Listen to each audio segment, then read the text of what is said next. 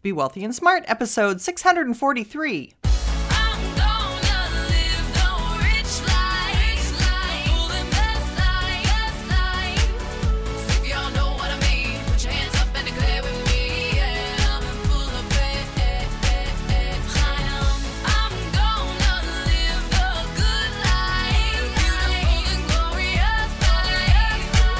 Step into a world of wealth and financial freedom without budgets, boredom, or bosses on Be Wealthy and Smart. And now, here's your host, Linda P. Jones. Welcome to Be Wealthy and Smart. I'm Linda P. Jones, America's Wealth Mentor, empowering women and men worldwide to financial freedom. On today's show, we're going to talk about how to resist overspending during the holidays. And I really felt like this was a topic I wanted to talk about. You might not have a problem with overspending, but many people do have a problem with overspending during the holidays. And the real issue is there's so much overspending that there's a debt hangover in January that takes them a good part of the year, the next year that is, to pay off. So maybe we could head off this problem right at the beginning, at the root of the problem, so that that doesn't happen. Now, while my experience is celebrating Christmas, you might be of a different religious persuasion and might be celebrating Hanukkah or some other holiday. So this can apply to anyone, no matter what holiday it is. I suppose it could even apply to birthdays. But please excuse my focus on one particular holiday, but that is my realm of experience that I'm going to be drawing my examples on. So if you are of another religious persuasion, I think this will equally apply to you, no matter what religion or what holiday you're celebrating, as long as you're buying gifts. So when I think about the holidays and gift giving, there's a lot of really great things about that. I mean, who doesn't love exchanging gifts, whether you do it with family or friends? It is, of course, a really fun custom and celebration. But somehow we got really off track with this, and there's all kinds of expectations that can be attached to gift giving. For example, your perception of how gifts need to be given may be completely different than someone else's. I mean, think about what is it that you really enjoy about giving gifts and receiving gifts? Is it the surprise part of it? Getting something or giving someone something that they had no idea they were going to receive, or you faked them out and they thought they weren't going to get it, and then they got it. I know when I was younger, my parents did this to me all the time, where they'd tease me that I hadn't been good enough for Santa to bring the right gift, and then lo and behold, it would appear. Or maybe there's the idea that you have to spoil the other person somehow, that you just want to give them so much that you really want to feel like you're spoiling someone. Some people might feel that that's important to do. Other people might feel like they need to have just a massive volume of gifts. I remember hearing about a mother who would buy so many presents for her children that literally the living room would be knee-deep wrapped in presents under the tree, and people couldn't even walk into the room, which sounded grotesquely overdone to me, but by the people telling the story, they thought it was fabulous. Imagine if that goes on generationally and they're doing that to their children because that's their perception of how gifts need to be given. Or then there was my mom, who would sometimes give gifts to her grandchildren that were mostly clothing and not toys, much to the dismay of the grandchildren, but she was really doing it to help out her kids, their parents, from having to buy their kids clothes. So while Granny was a spoil sport to the kids, I think she was a hero to the parents because she was trying to help them with their budget. So whether your idea of gift giving is to surprise or spoil or impress with volume or be practical or some completely other idea about giving, just realize that people have different motivations for giving and people have different values around giving. And while this can seem to be way too much excess to some, to others, that's exactly the point. So the first thing is a lot of people feel very differently and have very different emotions around this particular topic. But here's where I think it all comes together. And that is that whatever your values are about giving and receiving gifts, your values are causing the holiday spending to be whatever it is that you're spending, whether other people value it that way or not. So let me say it again. Your values about spending and receiving gifts and giving gifts are causing your holiday spending to be what it is, whether other people share that same value or not. So your idea of giving might be to surprise someone. Someone else's idea of giving might be about being practical.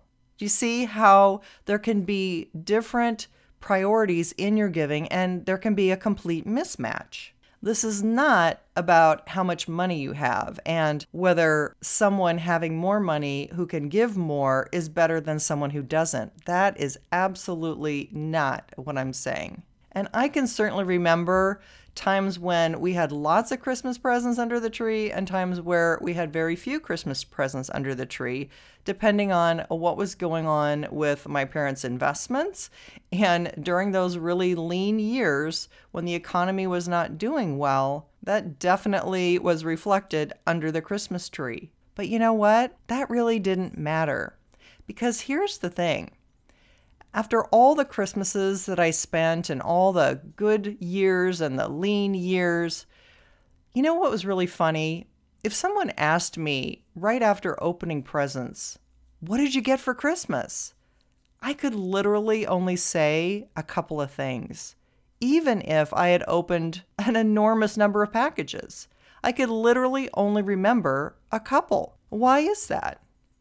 Well, probably because there were a couple that I really wanted, and then there was a whole bunch of stuff that I probably didn't really care about. That was, I'm sure, nice and given with good intention, but, it didn't really register with me one way or another. And maybe that's terrible and I was completely spoiled, but it's just the truth. I could literally only remember a couple of things after opening dozens of gifts. And there were usually only a couple of things that I was really looking for. As a young girl, one of my prized possessions, hysterically, was the Easy Bake Oven, which I loved. I wanted that so badly. And getting my Easy Bake Oven was the end-all be-all to me, which is hilarious because I'm not the greatest cook today. So it absolutely didn't get me started on any great career path of great cooking, but it was the most fun thing to mix up some batter, put it in a pan, and have a light bulb heated up into a real cake. That was pretty cool. But that gift was the thing that I really wanted. And I can't remember anything else that I got that year. And I would imagine most people probably can relate to that. There's one or two things that you really wanted, or you were really hoping to get, or if you had the money to buy it, you would buy it yourself. And that's why what I'm going to advise you to do is so important. And that is to not assume that giving people a lot of gifts or giving people a surprise gift is necessarily going to be what they want. To understand what they want, we have to do one thing, and that is ask. Ask them what they want. I think one of the greatest things about technology and giving is to have your own shopping list that you can put online. And then people can actually go to Amazon and buy you something from your list. That's pretty cool because it's actually something that you want. So often people give gifts and it's not really something that you want. And you feel badly because you want to tell them it's great and it's fabulous, and they feel guilty because they want to please you and get you something that you want. But the truth is, there's been a lot of money spent and neither one of you are that happy. So sometimes there's guilt and emotions and shame and being good enough and all kinds of underlying emotions beneath the surface when we're giving gifts. And sometimes overspending can actually come from guilt, feeling guilty that we can't give more or that we have to do more, or you spend enough for everybody's gifts and then a few days before Christmas, you have that pang of guilt that maybe you didn't do enough, and you go out and you do another round of spending. So asking what people really want is so important, because chances are it's not the volume of gifts that they want. There may be something in particular they're thinking of. You may have heard of the book, The 5 Love Languages by Gary Chapman. And I think this book applies in the gift-giving realm too. Basically, what he says is that people feel loved in different ways. And he lists 5 common ways that people feel loved. One is from receiving gifts. One is for quality time spent together. Another is for acts of service. Another is physical touch and words of affirmation. So there's 5 different ways that people can actually feel loved. And his book is about the fact that we might do one of those things and our partner might respond and feel loved in a way that we're not giving attention to. I think the same thing can happen in the gift-giving realm.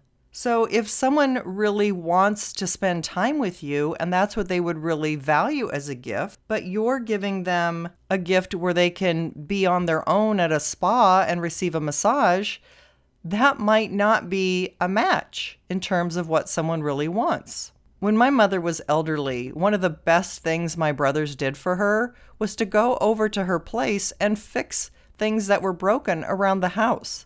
They just spent a day over at her house fixing her sliding glass door.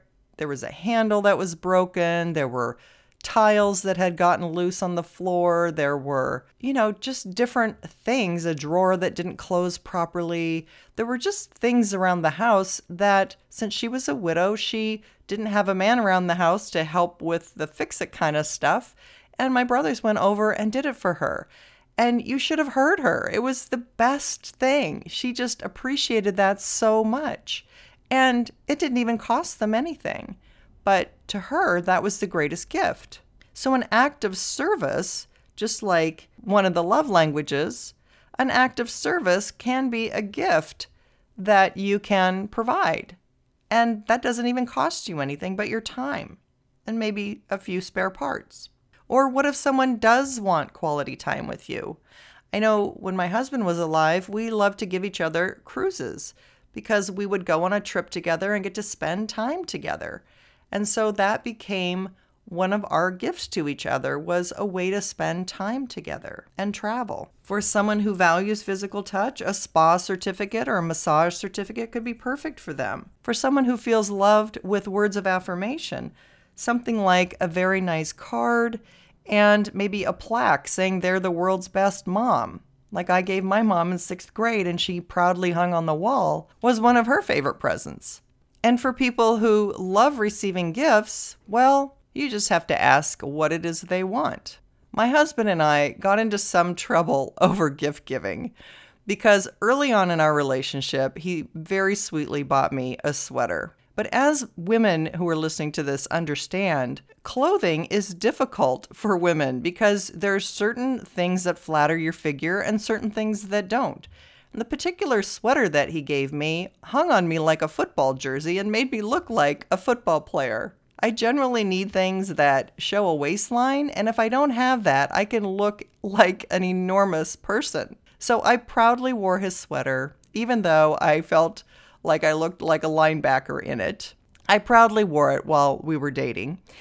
And the next time he gave me clothing, the same thing happened. It didn't flatter me in the right places. It was unflattering in certain places, and I just could not wear it. I had to return it, which was really terrible. I felt really bad because I knew he took the time to pick it out and really was trying to please me, but it just was not going to work. Another time, he decided to give me a video camera, and he researched it and spent hundreds and hundreds of dollars on this camera. And the problem was, I did not want a video camera. He wanted a video camera, and he gave it to me for Christmas. Well, you can imagine that did not go over well in our house. And from that point on, we got an agreement together that I could actually pick out my own presents for Christmas All he did was give me a budget and tell me how much my budget was to spend, and whatever it was, I was fine with. But I literally loved shopping for my own present.